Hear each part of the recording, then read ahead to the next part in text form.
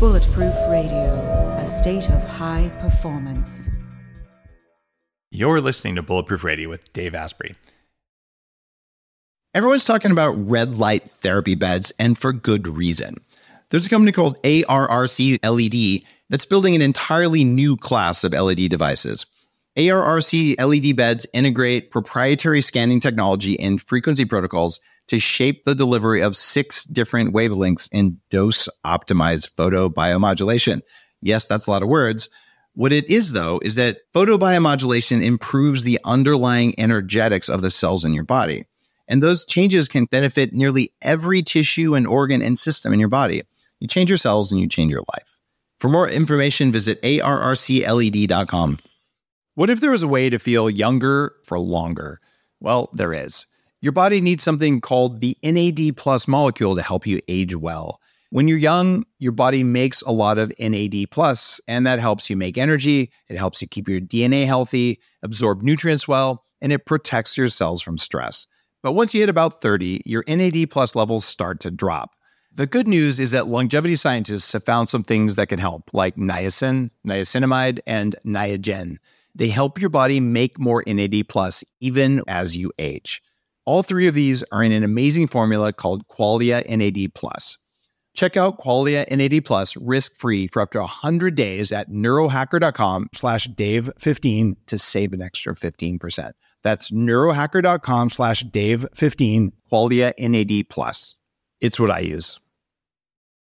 Today's cool fact of the day is that a lot of the wine you can get, especially in the US, is so not bulletproof. And there's lots of reasons for that. But to give you a couple of examples why, about 99% of US vineyards are irrigated and they use synthetic fertilizer, which has an impact on the soil. And guess what the number one herbicide used by US vineyards is? It's Monsanto's Roundup. And this matters because they say Roundup doesn't harm humans because it harms bacteria. Guess what lives in your soil? There's fungus, there's bacteria. They work together to make a healthy soil. And when you have messed with bacterial enzymes and bacterial reproduction, what happens, and this is documented in studies, is that the mycotoxin production of the fungus in the soil goes up by hundreds of times. And mycotoxins are neurotoxic, genotoxic, and toxic to your ability to make energy in your cells. So these are things you don't want growing all willy-nilly in your soil, especially if you're then going to ferment those grapes. That doesn't sound very bulletproof to me. Now on to the show. What if there was a way to level up your energy, get rid of stress, and take more control of your body? Welcome to Quantum Upgrade. This is a new technology that taps into quantum energy to help you feel amazing. Quantum Upgrade has a lot of different products that help protect you from EMF and help activate your body's natural healing abilities. You can expect better sleep, more resilience, less stress, and better blood flow. The cool thing about Quantum Upgrade is that the products are backed by a lot of heavy-duty scientific studies, and there's a new measurable upgrade. You can now use Quantum Upgrade to increase your consciousness levels between 1400 and 2200 on the Hawkins map of consciousness. If you don't know what that means, do some research because it's impressive, it's fun to learn about, and it's something that I've come to understand. Ready to try Quantum Upgrade? Visit quantumupgrade.io/Dave for a 7-day free trial. Todd White, who's our guest, is the founder of Dry Farm Wines. And I've gotten to know Todd over the last couple of years because he's a biohacker and he's been at the Bulletproof conference. In fact, was serving some wine there.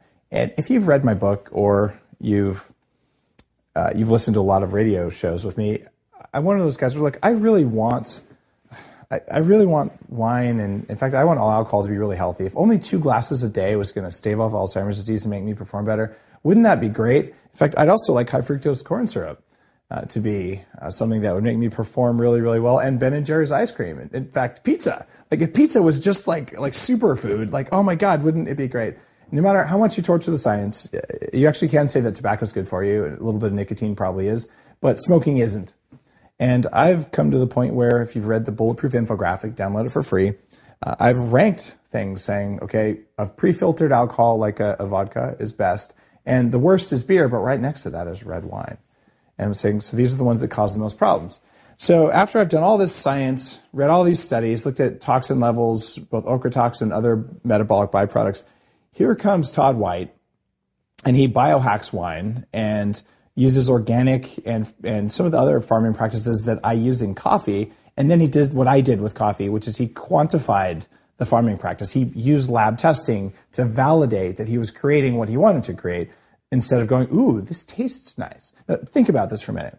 You have a whole generation or many generations of wine sommeliers. It tastes like oak. It tastes like tennis shoes or whatever the wine tastes like. I'm not a sommelier. But you also have multiple generations of coffee. People going, I have notes of whatever that they tasted in their coffee. Notes of cherry or vanilla or tobacco. We just did a bit of coffee tasting the other day. It's the same damn thing. Let's just be really clear. These are people who have hypersensitive noses and palates who go through and they quantify only the taste. And both of them have numerical ratings, but neither of those things has been very biochemically accurate. And in the case of wine, in the case of coffee, there's only one company in each space who's looking at flavor and biochemistry from a human performance perspective instead of from this perspective of let's see what biochemistry generates the best taste. Screw that noise. What biochemistry generates the best performance and the best taste. That's what matters. So that's why Todd is on the show today, because we're going to talk about biohacked wine, and I really appreciate what he's done. I've looked into it in detail. So Todd, that was a pretty big intro. Welcome to the show, man. Thanks, Dave. I don't know if I'm going to be able to put wine and pizza in the same category, but here's what we do together, don't they? Yeah, exactly. Well, I don't eat pizza. As you know, I'm ketogenic, so I'm kind of a non-gluten guy. But here's where we do agree, and I give a lot of thought to this, and we have an amazing relationship with Bulletproof. We were the wine sponsor at this year's Bulletproof conference. For your listeners who haven't been to the conference, we go to a lot of health conferences because we're the only biohacked wine on the planet. And we get invited to be wine sponsors at many conferences. As you know, you and I see one another frequently at conferences.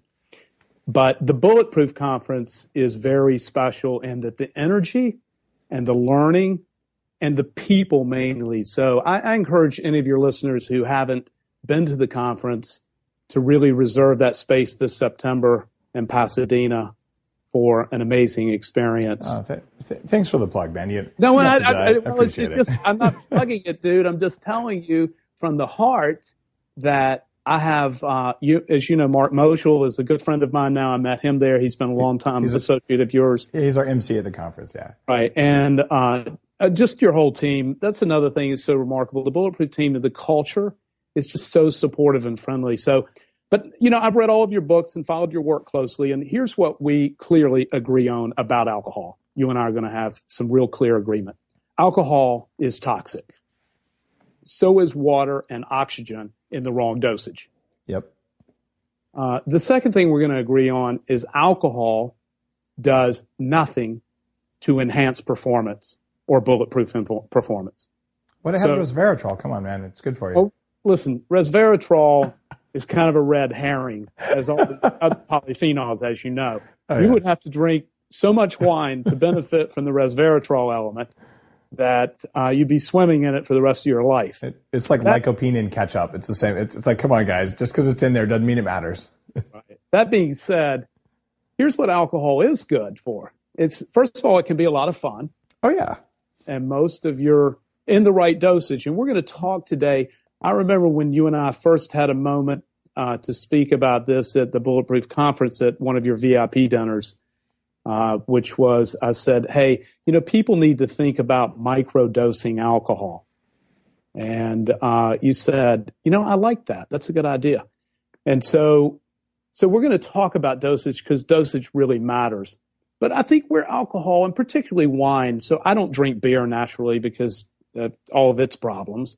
And I don't drink spirits because I don't want that high of a dose of alcohol. I understand the argument around the distilled purity of it. I've got all that. But for me, I enjoy wine. I've been a lifelong wine lover. My friends are lifelong wine lovers. I live in the heart of the Napa Valley.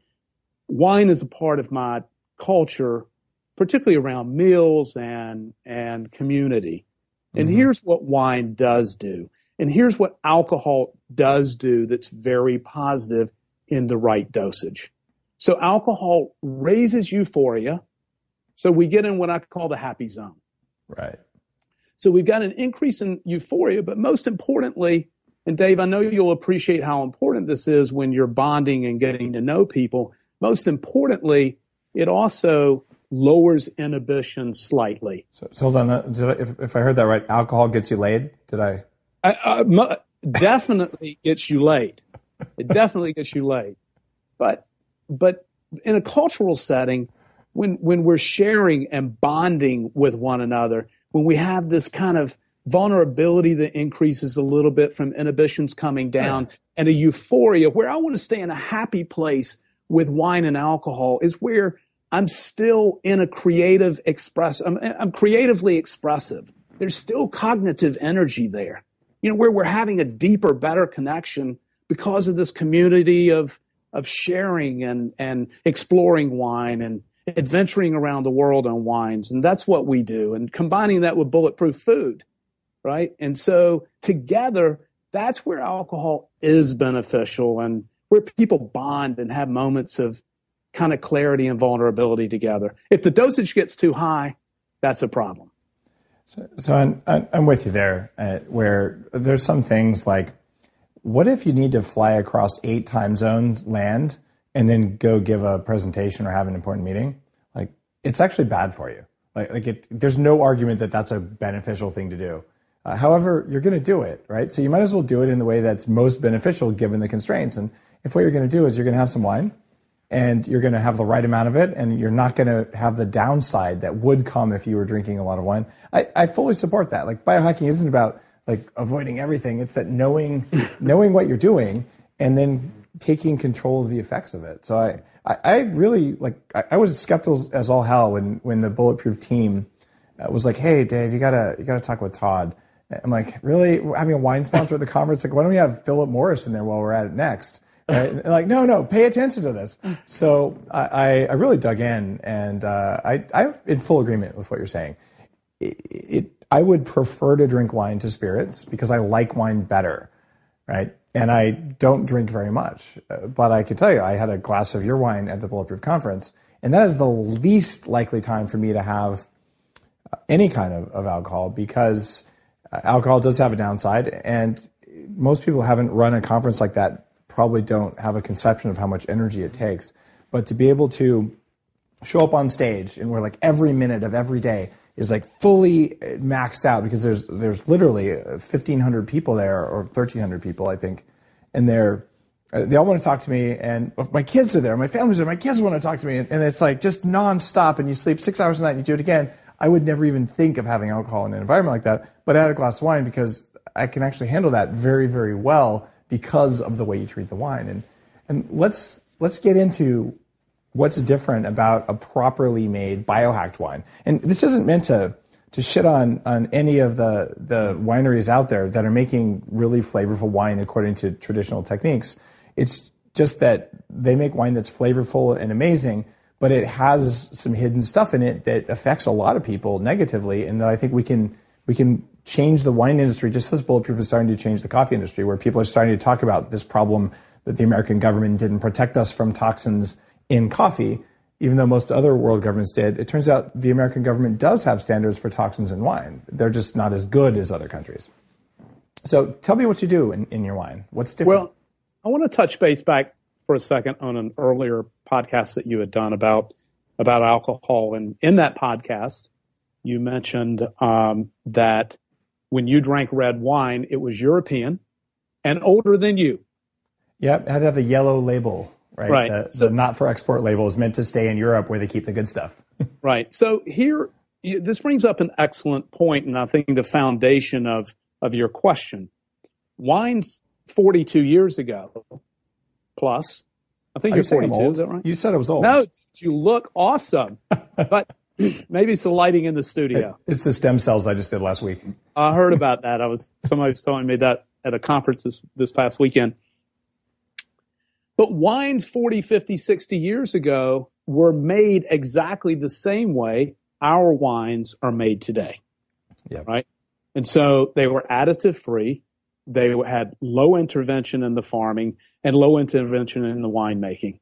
And so you're absolutely on point when you say, I want to drink a wine that's older than I am. Well, except for the wines that we procure and represent.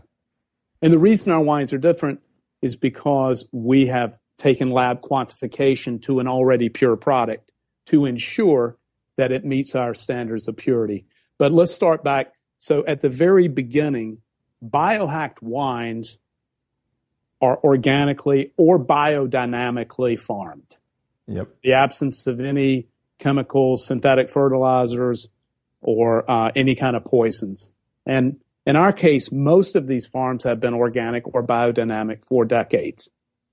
Most of the lands for the farmers that we represent, which are exclusively in Europe, most of them are multi-generational. These guys are like activist farmers, right? That's They're like what you want, right? stewards of the land. They're fucking hippies, Yep. right? They take real sincere pride and devotion into stewardship of the land. They take real pride in discussion and the feeling of living soil. I don't know if you saw Dr. Joseph McCullough's post last week on the importance of living soils and even having our children in living soils. And when you touch a living soil, you can pick it up and you can feel it and you can look at it and see the organisms and the beauty of it, right? If I turn the camera that way, it would look down at the garden that grows all the food my family eats. My kids are in there every day digging and all. It's part of living. Like we go back to the soil when we're dead. Right, exactly. So living soil is where the foundation of farming begins. And then second of all, for the grapevine, and this is not true for all things that we grow, but for the grapevine, the first point of intervention, I want a natural whole product. Every time I can get the most natural, the most whole product in what I consume, that's what I want. And that's true for wine. And the first intervention is irrigation. So all of our farms are dry farm, meaning they have no irrigation. Let me tell you how that impacts the development of the vine and the fruit and its taste. And common sense will tell you this. 90% of a wine's taste and character, the finished product, begins with and is dependent upon the fruit that is the foundation of the product. It's just like if you squeezed a winter tomato from the supermarket, the juice out of it, and a summer ripe tomato from your vine there in BC, you would have two different types of juice. And it doesn't matter what you do to that bad tomato, it's never going to taste good, right? Wine is the same way. So the foundation of this product, its quality, both from a biohacked health point of view, as well as its taste, began with the fruit. An irrigated grapevine has a root ball that's about 3 feet wide, right, and deep. It's very small because it gets all of its water and nutrients from the surface. An unirrigated grapevine has a root structure that runs 30, 40, 50 feet deep and around. Whoa. It's searching for nutrient and water because it has to go find it and break apart little pieces of soil looking for nutrients and water. Common sense will tell you, and there's just a lot of debate within the industry because almost all of North American vines are irrigated. 99% plus of them are irrigated. There's a lot of debate about this topic, but I would tell you from my experience, and common sense tells me that fruit is more complex and that vine has struggled to build its root structure and its complexity and the quality of fruit that it delivers. So it begins with irrigation, proper caring of living soils. And from there, once you go into winemaking, here's the main difference between what our farmers do. And our farmers in Europe are also the winemakers, so they're one and the same. Oftentimes, or for the folks we deal with, oftentimes at bigger estates and in the U.S., you have maybe a grape grower and a winemaker. In this kind of culture of celebrity winemaker, they're two different people. But in our case, they're small farms, small productions, and they're always the same person. But in the winemaking, we're looking for very low intervention. That means no oak programs, because we're concerned about these heavy new oak programs and the wood compounds, and we don't know what may be coming from those. So you're not allowing oak in your production? No, okay. No. So neutral. There are, if you go into some of the farmers that we represent, you'll see big oak vats, but those oak vats are old and neutral. They do not impart any compound or flavor from the wood. So old oak is okay, but new oak you don't. That's correct. So oak will go neutral in about 5 years, right? So it stops imparting flavors or transferring compounds. You had a question? Yeah, there's an interesting study, and people will be surprised because I anytime I read about these mold toxins, I just dig in because I want to understand why they keep occurring in our food. And it turns out stainless steel fermentation is more likely to produce toxins during fermentation than oak. But that's not necessarily new oak. It's any oak. So if I had a choice, I'd want old oak because apparently the presence of wood, or even probably the presence of some old oak in a stainless steel thing, changes the response of some of the microorganisms in a way that I find fascinating. But I'm impressed that you're only using old oak, not new oak, because I also oak tannins, or maybe they change the flavor, but what they do biologically, I'm not sure we evolved to eat oak tannins. I'm not sure our gut bacteria really like those things. I just don't know. I don't know. They don't agree with me. Yeah. They also don't like the taste of it. Mm-hmm. And it's just heavy-handed. It's intervention from the winemaker. There you go. We're not dealing with honest, pure, real wine. So wine can be fermented in stainless glass, clay, concrete. Listen, you can make wine in Tupperware. Fire extinguishers in prison, anything. Exactly. So what we're looking for is very low intervention winemaking techniques, which mm-hmm. includes the use of no additives and chemicals. And let's talk about that for a moment. Yeah. Here's what in the United States, we have 76 approved additives for the use in winemaking, approved by the FDA. I'm going to talk about this. In Europe, there are 56. Our winemakers do not use additives of any kind. Okay. That is a huge differentiator. That was one of the things that attracted me to what you're doing in the first place. Like, that's how it was supposed to be. So what are the worst, say, 5 additives that the industry uses? Well, I mean, let me go back to the additives for a second. Metals, copper is very common. Mm-hmm. Ammonia phosphate, defoaming agents. So let me tell you what a defoaming agent is. So when you move wine, when you pump wine over from its fermentation to when you move it between tanks, it creates a foam. Well, our winemaker, the kind of old guy, the hippie, he just waits on the foam to kind of die down. But because worldwide and in the U.S., we want to make wine faster, not necessarily better. Right? We want to mitigate risk and increase profits, so we have defoaming agents that make the foam go away right away so we can make the wine faster. Right? That's the pursuit of profits. That's the reason we have these additives. But let me touch on these for just a second. Okay, go ahead. There's 76 of them. You can see online, wine additives, FDA. It'll bring up the list for you. Right? But here's the thing, Dave, and you'll appreciate this. Of the 76 approved additives in the U.S. for winemaking, chemical additives, 38 of them include the acronym GRAS, and that stands for generally regarded as safe.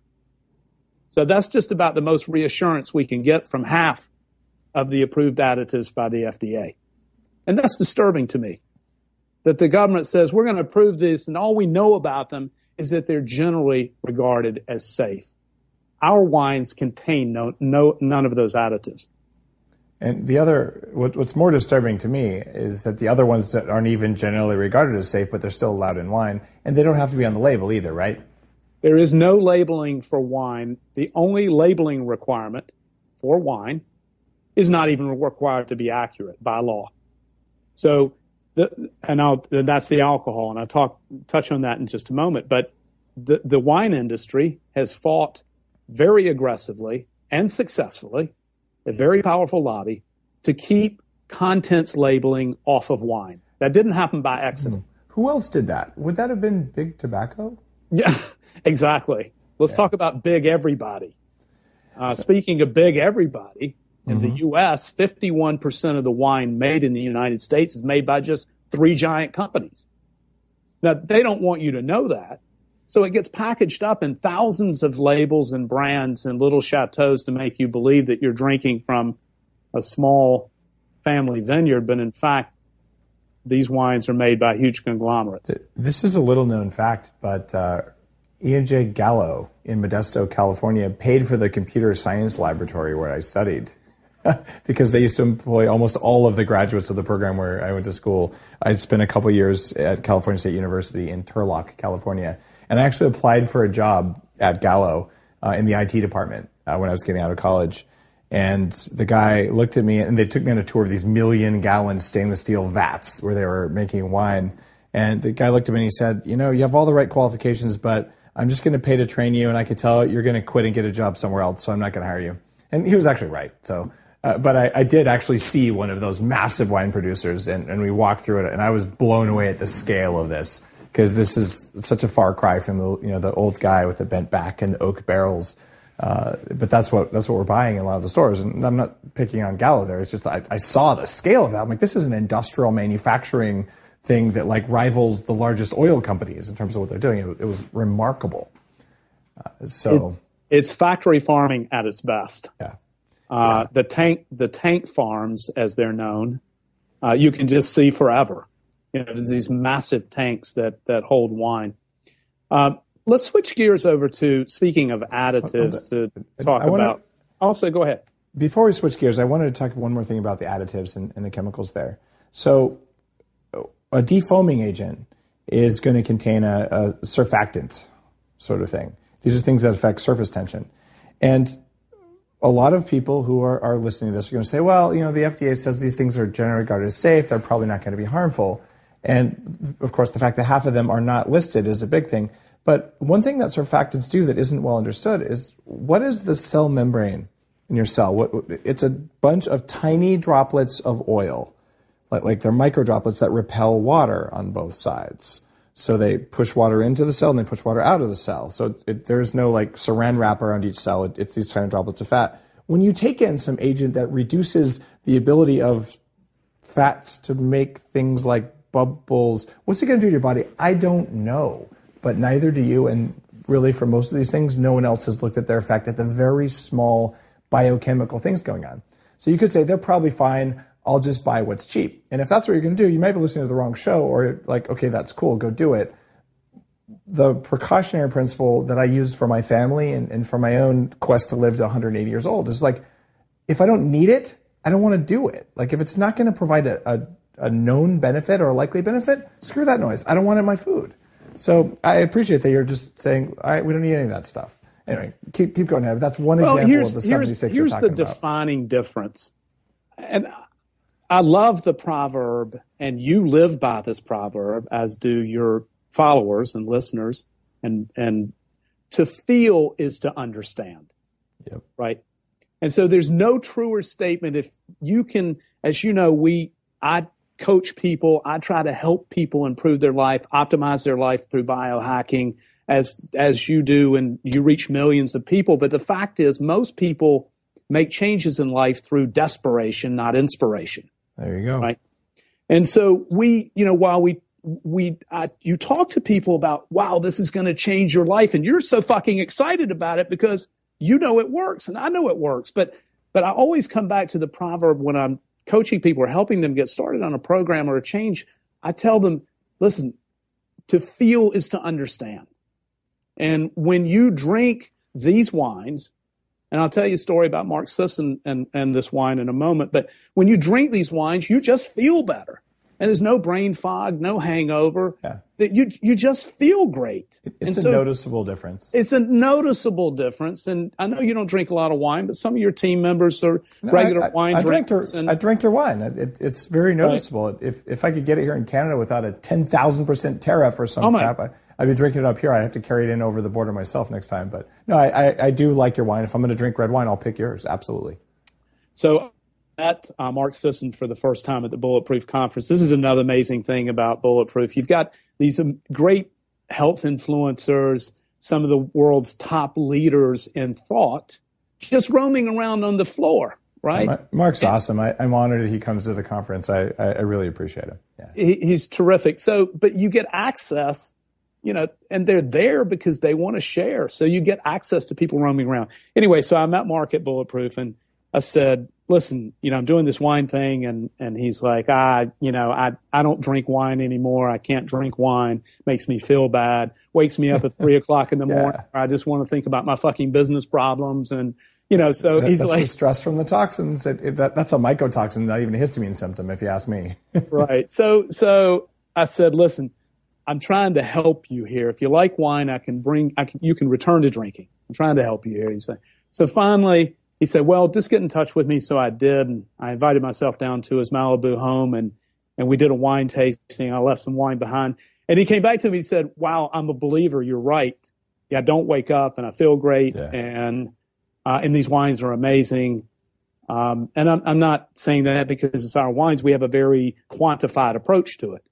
And the wines I drink, I also don't want to wake up in the middle of the night or wake up tomorrow morning with brain fog. I want to be able to enjoy a micro dose of alcohol.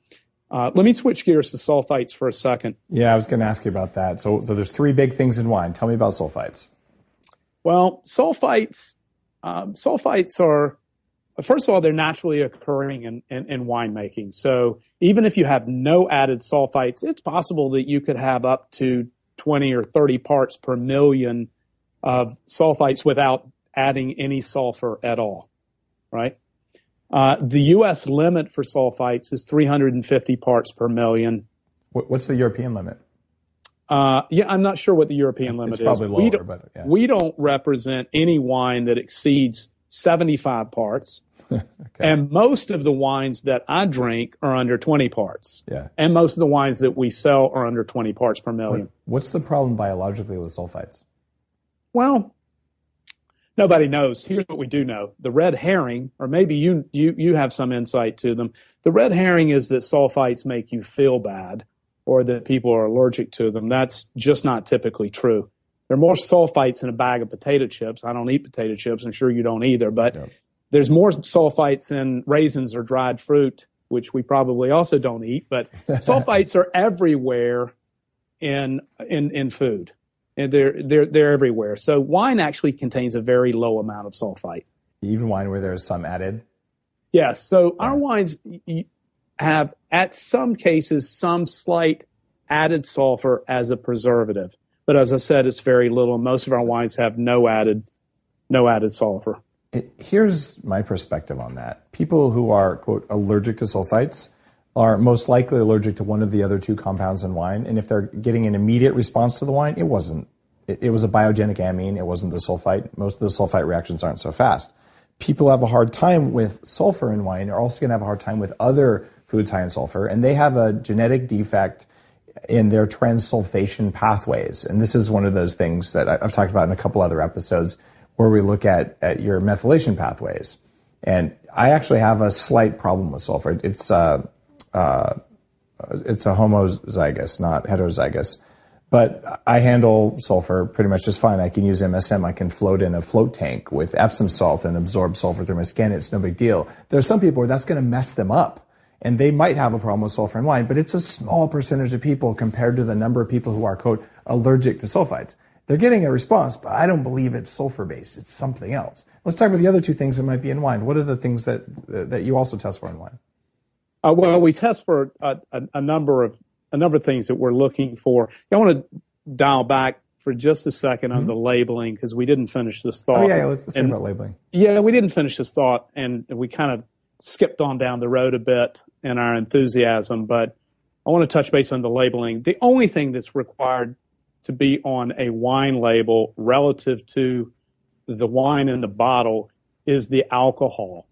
Well, here's the problem. Your fine U.S. government, which has misled you on a number of nutritional and diet aspects. They wouldn't do that. No, exactly. So the alcohol is not required to be accurate by law and can be as much as 1.5 points off. Wow. Further, under random testing, studies have found that in many, many cases, it's more than 1.5% off because there's no enforcement around it, right? And typically, it's always rounded down because there's a perception that lower alcohol is healthier and wines with lower alcohol taste better, which they do. What's your standard of deviation? You can't be perfectly accurate on each bottle because we have every bottle lab tested. Okay. Every single, well, it must be every cask or something. You're not doing it. Every wine. Well, we actually represent farmers and winemakers in Europe. Okay. So we're not making the wine, but before we accept it into our portfolio, we send every single wine to a certified third-party enologist who does independent lab testing for us, unaffiliated. We don't do our own lab testing. Got it. We want to make sure that process is independent. It has to be independent. I do that too. I have actually a variety of labs depending on what I'm testing for in coffee. And you want it to be independent labs. And like I ended up having to work with the labs to specify the specific technologies to find this versus the specific technologies to find that. But I don't want to run all that stuff. It's better to get the reports from a third party so I can absolutely. So when you see alcohol on a label, it's likely not even correct, and it's not required to be. Finishing up on the label, coming back to your question, we believe, as you pointed out, the people who have an actual sulfur allergy or allergy to sulfites is really, really tiny. Really tiny. And it's probably a headache, not the other allergic responses, it's right? Really tiny. Mm-hmm. What most leading scientists believe, and we believe, is that it's more likely histamines and other biomine that are causing folks to feel bad. And to give you an example why we know it's not sulfites, just anecdotally, people who complain of wine making them feel bad usually say that they can drink white wine, but they can't drink reds. Well, in fact, sulfites are higher in white wines than they are red wines, but histamine are not, right? So histamine in wine comes from contact with the skin. And tannins, natural tannins in contact from the skin. Your audience may know or may not know, and you probably know, but if you squeeze juice from a white grape and you squeeze juice from a red grape, the juice is clear from both. Red wine gets its color from maceration or soaking on the skins. Mm-hmm. Histamine is created from that process. And histamines are exacerbated and exaggerated by long maceration period, long soaks on the skin. The reason that's important is because in the U.S., maybe worldwide, but certainly in the U.S., consumers believe that the darker a red wine is, the better quality it is. That's simply not true. But what it is true is that it's going to have more histamine in it because the histamines are created from these long soaks. All of our wines are not subject to these long soaks. You can taste the difference. You can see that they're clearer, that they're lighter in composure because they don't have this long-term maceration. Histamine typically causes people to have a tightness right above their kind of nasal, right here. Yeah, but wherever that migraine starts, that one. Yeah, exactly, exactly. So anyway, yes, to your point, as we had discussed it earlier, it's really the biomine and it turns out there's 3 or 4 different kinds of biogenic amines, which can cause problems. And funny enough, that soaking period with a fruit that produces histamine, is there another fruit that most of the industry soaks? Yes, I believe we call that the coffee cherry. Do I allow long soaking of bulletproof coffee beans? No, our coffee process is different. It's a continuous flow, non-washed coffee, and it's not traditionally processed either. It's the bulletproof process. And we do this because, you know what? The other thing that occurs in wine and in coffee, because it's a similar process, is, let's see, you get the biogenic amines. It's histamine, but it's also an even worse one called tyramine. And this is a major trigger of migraines. And you get tyramine in wine, you get tyramine in coffee, and you get histamine in coffee. Guess what's not in bulletproof coffee beans? Well, okay, like this stuff matters. And you go to the really fine detail. And I feel for you, man, because here's what happens with wine, and especially with your wine. People drink wine, they say, I feel bad, therefore I'm allergic to sulfites. People drink coffee, they feel bad, therefore I'm sensitive to caffeine. And what I'm finding is it's most of the time not true. What's going on is you're sensitive to histamine or you're sensitive to mycotoxins in coffee, depending on your symptoms. And it's the same in wine. So when I found out that you'd gone through that process of wine and you're like, okay, we're going to eliminate all these things by doing these tiny little things that no one thought about doing before, like you create a glass of wine and suddenly I can drink it and I feel like myself instead of all this other stuff that happens. So let's talk about these other things. We talked about histamine. Can you talk more about tyramine and where that comes from in wine? I don't. It's from the same processes of these long soaks and macerations. They're all coming from the same place. It's microbial action during the long soak, essentially. Correct. So this is a byproduct of these things, and it comes from breaking down different amino acids that are present in small amounts. So it's the same thing. It's exactly the same thing. Let me switch gears over to mycotoxin. Or mycotoxin, yeah. Mycotoxin. Uh-huh. The ochratoxin A, all of our wines are screened for ochratoxin. Yep. As I know your coffee is. You are also aware, because you and I have discussed it, that the limit for ochratoxin A in Europe is 2 parts per billion. For wine, you're right. Yeah, for wine. For coffee, it's 5. Is that correct? Correct. And it used to be 8. They just lowered it to 5 because apparently they think it matters. Right. Not in the U.S., though. In the U.S., we just drink it. Right. There's no screening in the U.S. for coffee or for wine. Oh, I thought there was a limit of like 15 for wine. There was none? No, there is no screening. It's not required. Oh, my God. Okay. U.S. government, wake the hell up on this stuff. Like, there's a reason. Like, China. Okay. I've been to China multiple times. I love China, but the Chinese government isn't known for taking good care of its people. Now, that said, they have government regulations around ochratoxin A. And like, what is going on in the U.S. that we're willing to take the stuff rejected by Japan, China, and Europe when it comes to wine and when it comes to coffee, and we're willing to just give it to our people? Like, that actually pisses me off. Well, here's what you'll love even more. There is ochratoxin A screening on U.S. wines when they're exported. So there are countries that require it before they'll allow the wine to come into the country. But it is not screened for here or monitored in the U.S. That is hilarious. And that's why until Dry Farms came along, I'm like, all right, here's the deal.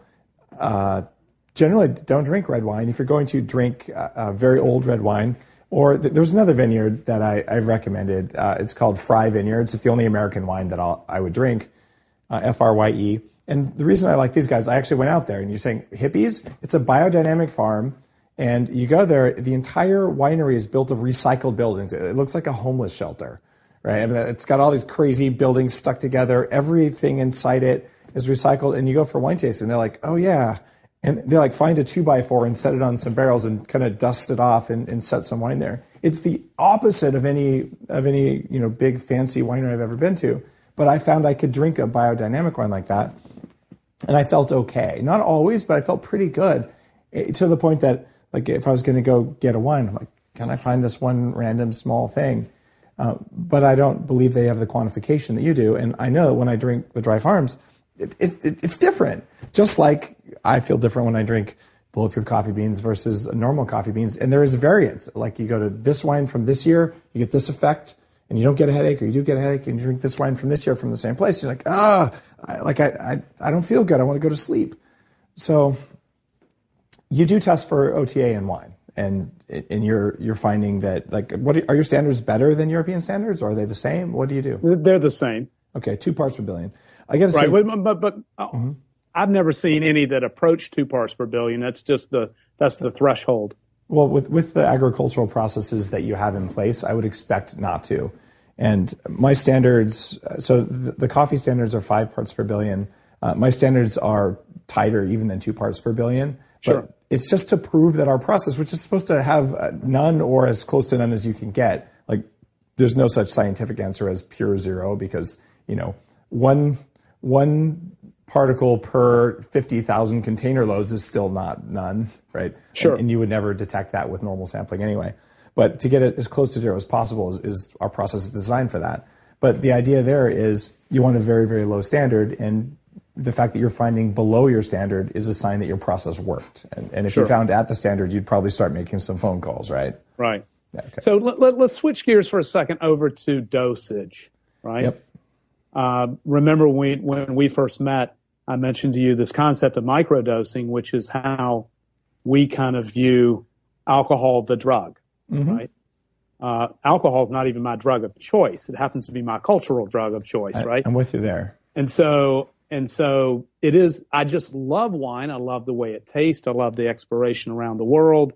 I love the adventure. But alcohol is a shitty drug, right? And so as such, we need to be very careful and think. What we do is try and educate people to help them think about drinking and how to use alcohol as an effective drug for your pleasure, right? And so the U.S. government, again, I have to report, has misled you. Shocking. Yeah, exactly. They did this by saying, and you've probably heard this, the government, under influence from the industry, from the alcohol industry, has said you can measure alcohol consumption in what the U.S. government calls a standard drink unit. A standard drink unit, and all of your audiences no doubt heard this, is that a beer, right? A glass of wine, and a mixed drink are all the same amount of alcohol, right? Have you heard that? It's not true, but I've heard it. Yeah. Well, clearly, categorically, it's false.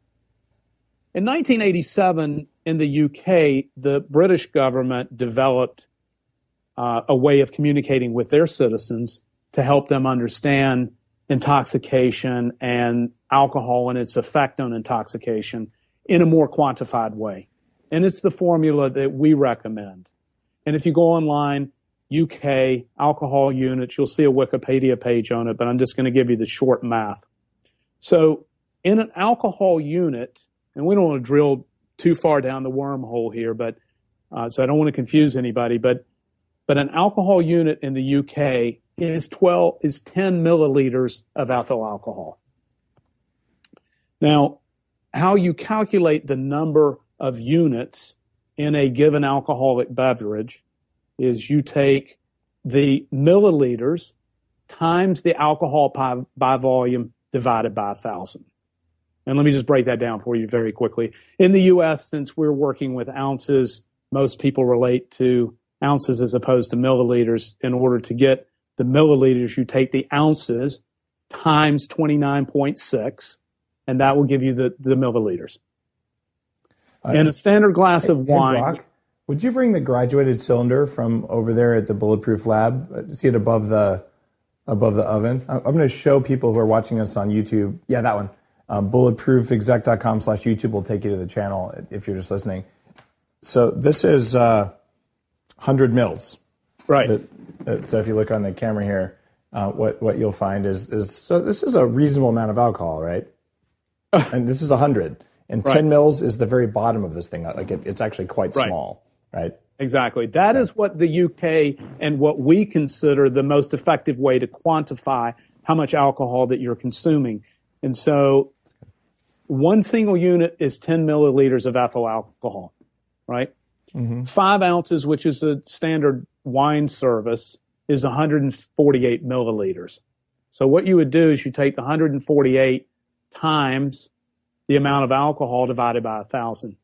If it's a 12% wine, that comes to 1.77 units in a 5-ounce glass of wine. So it's 1.77 doses of wine. Which, yes, under the unit scale. Because this is less than a tablespoon, the 10 mils. A tablespoon's about like 14, if I remember right. You're an expert.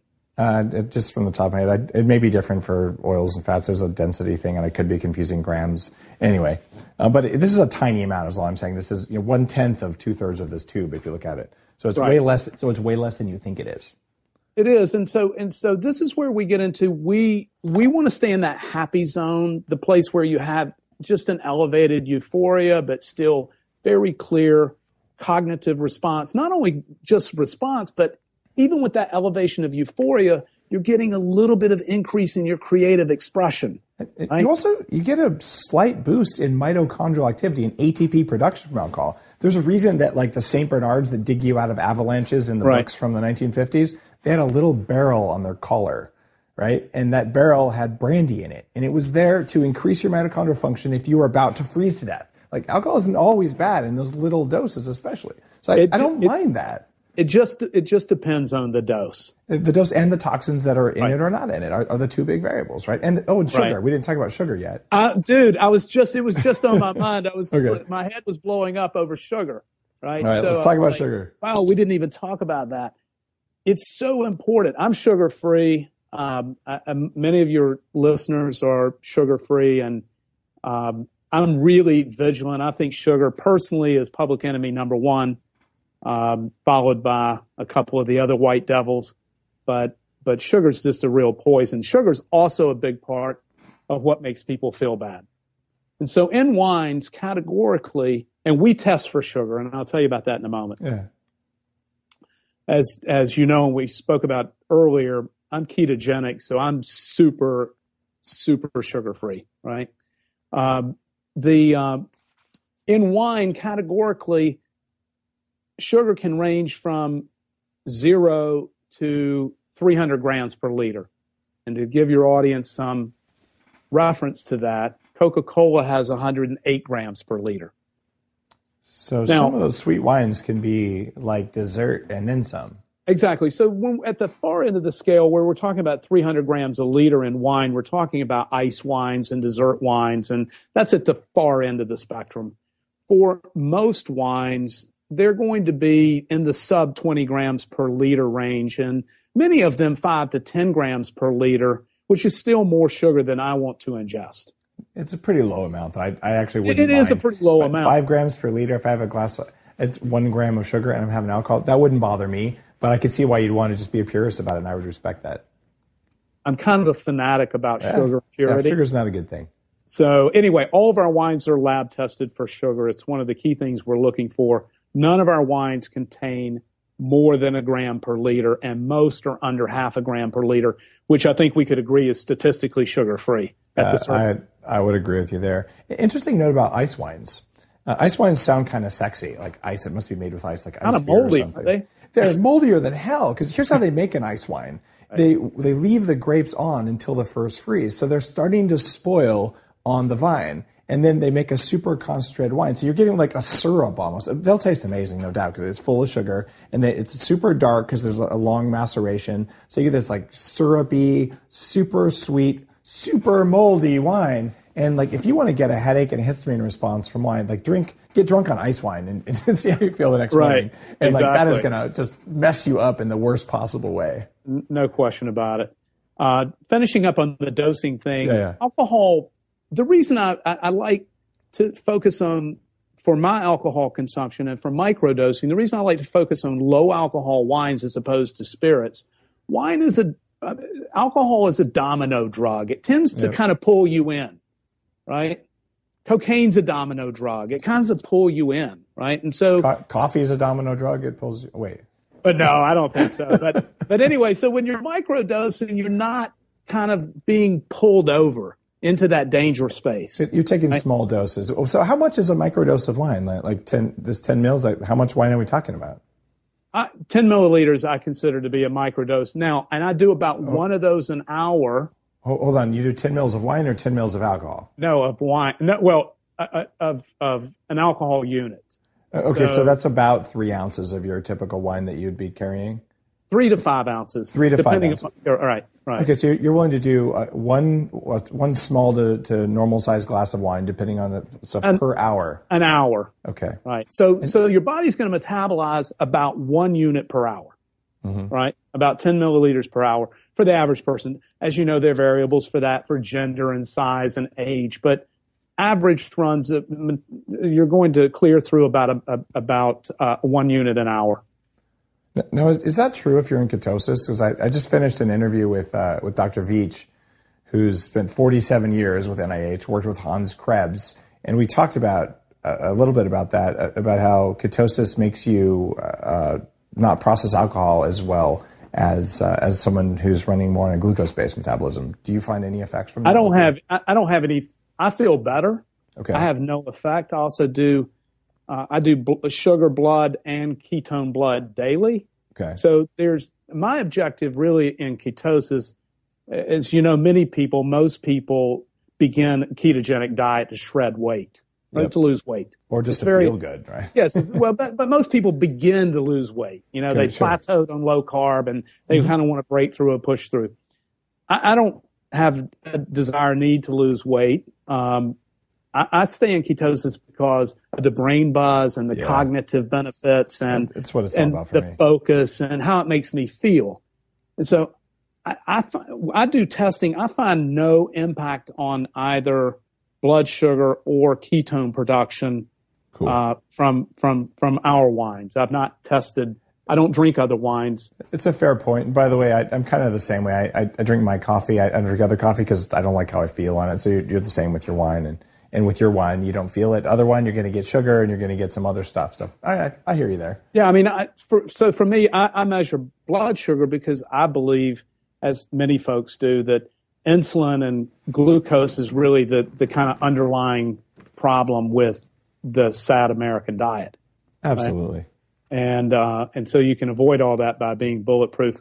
Let me skip over to a couple of things. Okay.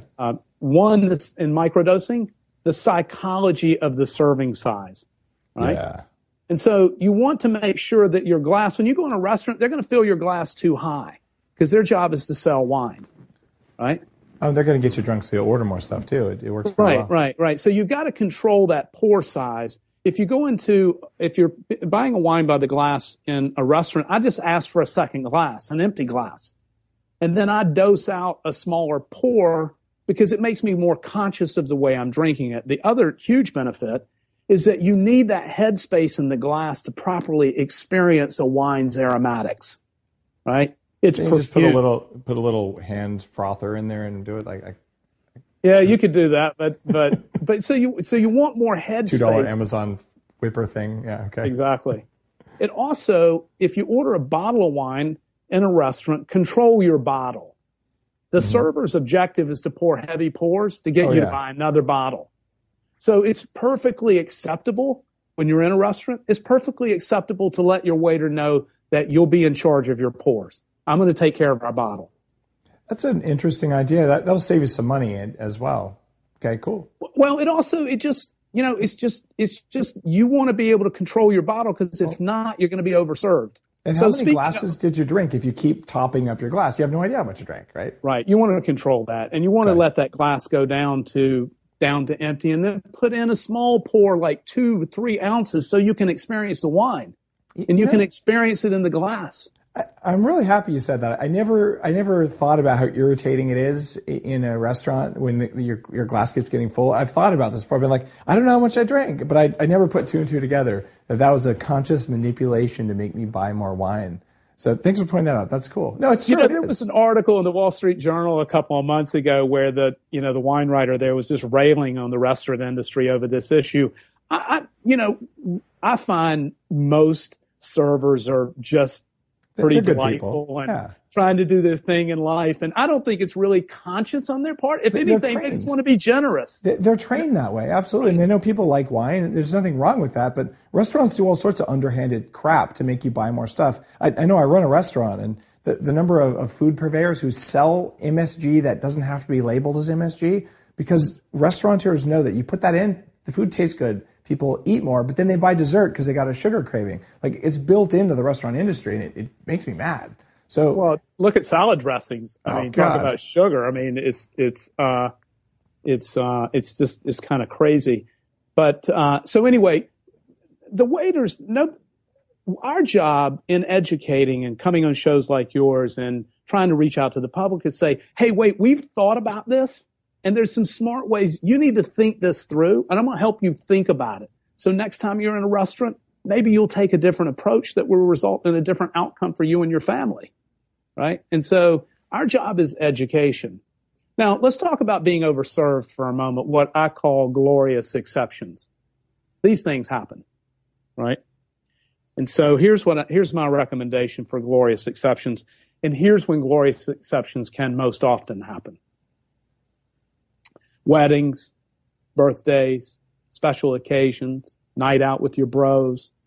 This is when glorious exceptions tend to happen and things get a little beyond our control.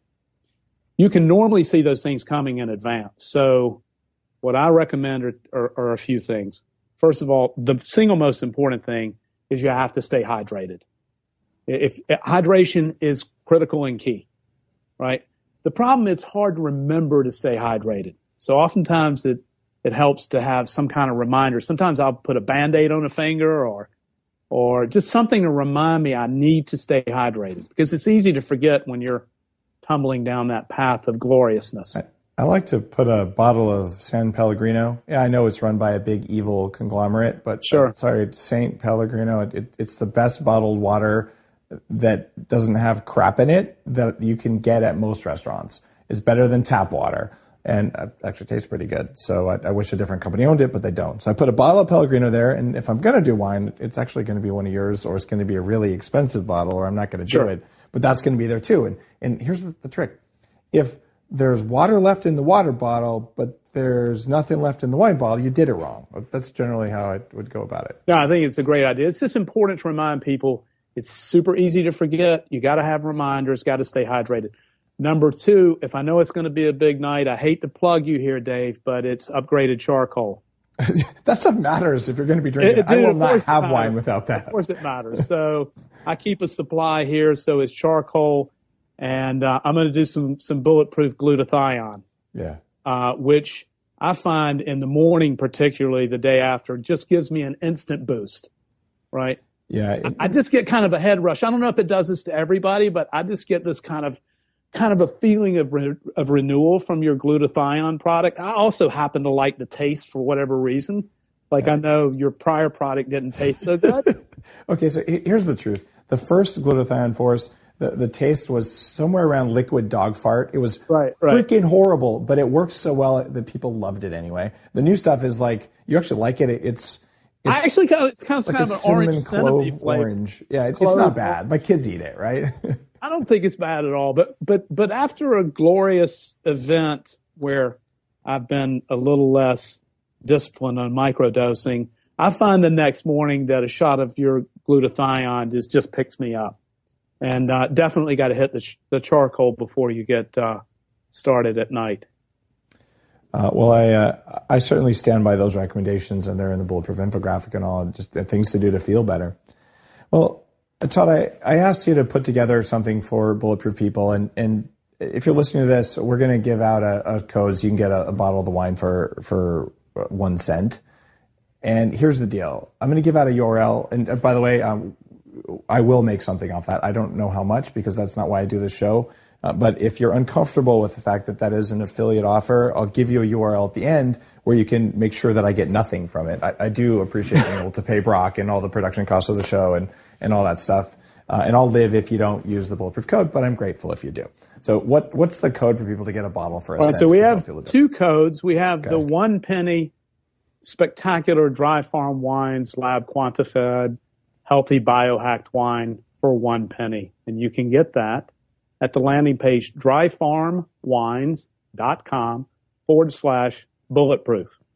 That's dryfarmwines.com/bulletproof. Now, if you don't want Dave to get paid anything for this affiliate reach, you can go to dryfarmwines.com and just place an order.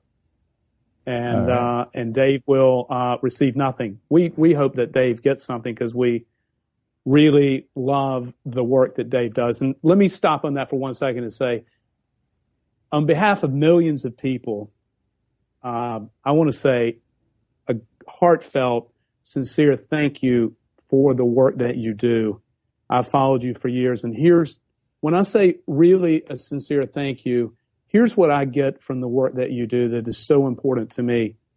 Your infographics, the way that you're able to deconstruct complicated topics, your knowledge base to guide people like me who are not researchers and not scientists, the way you compress complex topics into easy to understand sound bites. And I'll tell you the one I saw just most recently, your videos. So I saw your video the other week on grass-fed beef and organic beef.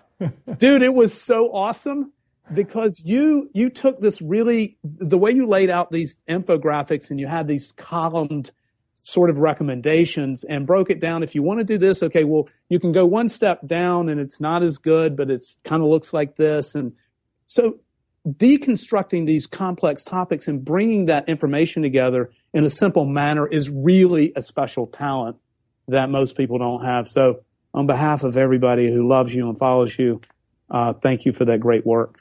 Oh, Todd, thanks. I appreciate that. I spent a lot of time on those infographics because I was a teacher for 5 years of really complex topics at the University of California, and being able to just make it so you don't have to buy the Bulletproof Diet. You just get the infographic and you've got like the skeleton and you can flesh it out and you can learn all this stuff. Or you could just take that and put it on your fridge. It doesn't cost you anything but the cost of your own printer paper, and then you benefit. And that's the point, because no one gave me that stuff when I was 16 when I could have really benefited. So it's kind of my revenge on the world. Like, here, just have that. Like, here's the tools, and maybe you'll use them, maybe you won't. But I appreciate that it's helped you, and thanks for telling me. Likewise, I really appreciate that you did what you did for wine. People, the coffee industry is still kind of up in arms about, well, toxins in coffee don't matter. I'm like, well, okay, respectfully, most of the world governments disagree with you guys, but that's cool. And saying, I'm going to do what I'm going to do, and I'm going to just be obsessively pure about it. It's made a difference in my life, and I hear all the time people who can't drink coffee except mine. I'm like, all right, fine. Like, maybe we're all placebo heads. All right, I'm good with that too. Except that's not what the labs say. And in your case, you've done the same thing for wine, and I didn't think that was probably possible, which is why I did think 3 years ago, like, maybe I should do something with wine. I'm like, alcohol's not that good for you. And I don't think it can really be done. And like, that's just a hard industry to crack. And here I meet you a couple years later, you crack the industry, you did it. And the only people I think are going to have a hard time drinking your wine are people who have like severe problems with yeast. And for those people, anything, including apple cider vinegar, might not be a good thing. And in that case, they need to fix their yeast problem. And once it's fixed, they can probably tolerate wine just fine. They may need to let some autoimmune things settle down for a few months or even a year. But I used to have a ton of yeast allergies like that, and I used to have candida problems, and those are gone, and you can fix those. And funny, does a ketogenic diet make it harder for yeast? Yeah, it does. So if you're doing this whole lifestyle thing, I am actually pleased to be able to reintroduce wine in low doses on a conscious basis without telling myself, dude, it's a health food. I'm going to make like a wine smoothie every morning. I'm going to pound this and I'll get swole. Like, that kind of crap, it doesn't work, and that's not how it is, and I wish it was that way. So I just, hats off to you for just being kind of the nitpicking asshole in the best possible way. Like, I am uncompromising in my standards. I'm just going to do it the right way, and I don't care if you like it. I'm fanatical. That feels different. Yeah, that's what it takes. Listen, dude, living in the Napa Valley, you can be sure it doesn't always make me the most popular guy at the table. Do you ever get death threats? No.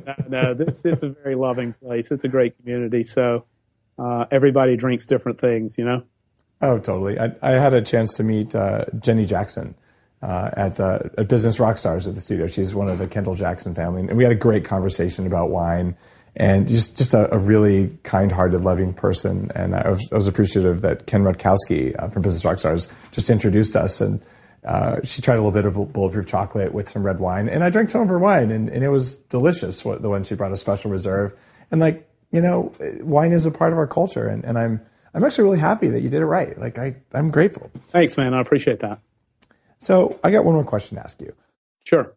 And the question is, the one you're probably expecting because you've heard the show before, and hopefully you didn't prepare too much ahead of time. But if someone came to you tomorrow and said, I want to kick more ass at everything I do, I want to be a better human being, what are your top 3 recommendations for kicking more ass at life?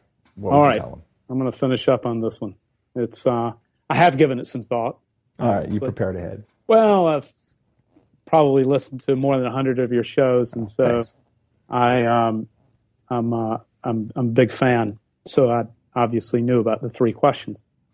I practice a lot of biohacking, non-traditional forms of life optimization, cold thermogenesis, Wim Hof breathing, ketogenic, intermittent fasting.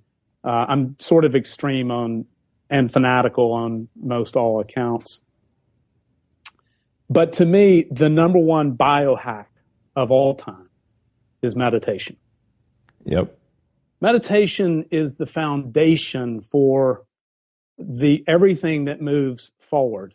So meditation is our ability, and I want to talk just a second on the meditation is our ability to manage the trauma of thinking, to manage the trance of the past or the anxiety of the future. And so the reason I say meditation is the single most important thing, although it's difficult to get people to do it, the reason it's the single most important thing is because it sets the channel of flow and peace for everything else that you want to accomplish. Number two, power your body and mind using food as medicine. And the best way to do that, my friends, is go bulletproof. So on powering your body, the most recent book that I read on the topic that's become my standard of life optimization for powering my body through endurance is Mark Sisson's new book called Primal Endurance. I don't know if you've read it, but I so appreciate Mark's work. Like Mark is so solid, and I read all of his books, and I recommend them. Absolutely. His recent book is just like this amazing deconstruction of performance endurance, and really about slowing your fitness down. So anyway, by the way, if you take Mark's new mayonnaise and you just smear it all over your body, you'll perform better. Exactly. That is really good mayonnaise. I just got to say, good work, Mark. Anyway, number three, I'm going to close up on this, but number three, kill fear and be bold. What I mean by that is being bold and sort of accepting change and uncertainty, failure and adversity. It sounds almost like you and I were hanging out at the Peter Diamandis Abundance 360 conference, the guy who wrote Bold, the book. He did read Bold, the book. I got to plug Stephen Coulter for Rise of Superman, too. Exactly, but we were all hanging out at the... State. Yeah, we were hanging out with Peter Diamandis drinking your wine not so long ago, so it's funny that you brought up Bold. Just a few weeks ago, in fact. It was a great conference, and let me finish up on number three here, because I know we're going long. On the last list of being bold and killing fear is criticism. And so we've got to be able to embrace criticism, particularly our internal criticism. That's the story that we tell ourselves about who we are. We can change that story and reinvent that story anytime we want. We just have to have the desire and direction to change that narrative that we tell ourselves. And when we do, we can dampen down that self-criticism. I find meditation is the most effective way. And finally, for the exterior critics, who I know you know a lot about, anybody who does anything to change anything or contribute to anyone knows about external critics. And here's what I tell you about an external critic. An external critic has an inside story that's comparing them to your outside. And there's something about your outside, inside of them, that makes them uncomfortable. It almost has nothing to do with you. It's all about them. So we just have to frame it that way and ignore it. And in closing up, finally, I want to close. You've heard this before, but for your listeners who have not, I think it's really powerful, and I want to close with this. It's part of a speech from 1910 with Theodore Roosevelt, the president. I know you've heard this. Oh, yeah.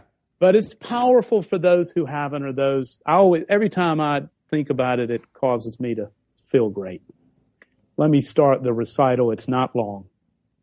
It's not the critic who counts, not the man who points out how the strong man stumbles, or where the doer of good deeds could have done them better. The credit belongs to the man who's actually in the arena, whose face is marred by dust, sweat, and blood, who strives valiantly, who errs, who comes short again and again. Because there's no effort without error and shortcomings. but who does actually strive to do the deeds, who knows great enthusiasms, the great devotions, who spends himself in a worthy cause, who at the best, in the end, knows the triumph of high achievement, and who at the worst, if he fails, at least fails while daring greatly, so that his place shall never be with those cold and timid souls who know neither victory or defeat. Dave, peace out, my brother. Thanks for having me on today. And to your listeners, kill fear and be bold. Todd, thank you for an awesome episode of Bulletproof Radio, and thanks for your work. All right, talk to you soon. Talk to you soon. If you like today's episode, and you have to like this. I mean, how could you not enjoy this? We just told you how to drink wine. You know what to do. Check out the dryfarmwines.com/bulletproof link, because I'm going to forget that in about 5 minutes. I'm also going to make the opposite one for you. Bulletproofexec.com/wine. We'll forward you to the right place. Either way, it'll get you there, so you can get a bottle for $0.01. And if you don't want to do that at all, and you're like, Dave, I am one of those people who is not in the arena, and I have a cold heart, and I'm a bad person, my mother didn't love me, or whatever your internal story is, man, I'm going to just leave that with you. Then you just go to dryfarmwines.com and just order some stuff. And, you know, if you're going to drink red wine, this is actually really good. And we didn't talk about this on the show, but alcohol has a just recently discovered effect on the GABA B receptor. So this is an interesting biohack, and I have no problems with using wine that's clean at these kind of doses. I believe that is a bulletproof practice, and one that can improve the quality of your life, because it improves the quality of fun.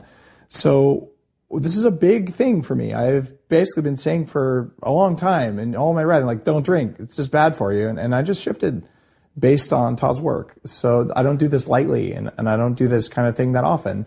But I am willing to reconsider my opinions. And I'll tell you, if you're going to do this, there are merits to it, and it's worth it.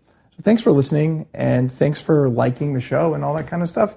And hopefully this has been valuable for you, and this lets you add something back to your life that maybe you miss.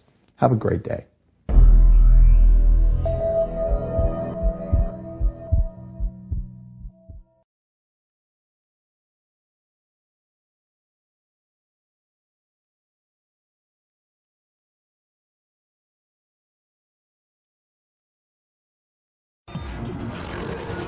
The Human Upgrade, formerly Bulletproof Radio, was created and is hosted by Dave Asprey. The information contained in this podcast is provided for informational purposes only and is not intended for the purposes of diagnosing, treating, curing, or preventing any disease. Before using any products referenced on the podcast, consult with your healthcare provider, carefully read all labels, and heed all directions and cautions that accompany the products. Information found or received through the podcast should not be used in place of a consultation or advice from a healthcare provider. If you suspect you have a medical problem or should you have any healthcare questions, please promptly call or see your healthcare provider. This podcast, including Dave Asprey and the producers, disclaim responsibility for any possible adverse effects from the use of information contained herein. Opinions of guests are their own, and this podcast does not endorse or accept responsibility for statements made by guests. This podcast does not make any representations or warranties about guest qualifications or credibility. This podcast may contain paid endorsements and advertisements for products or services. Individuals on this podcast may have a direct or indirect financial interest in products or services referred to herein. This podcast is owned by Bulletproof Media.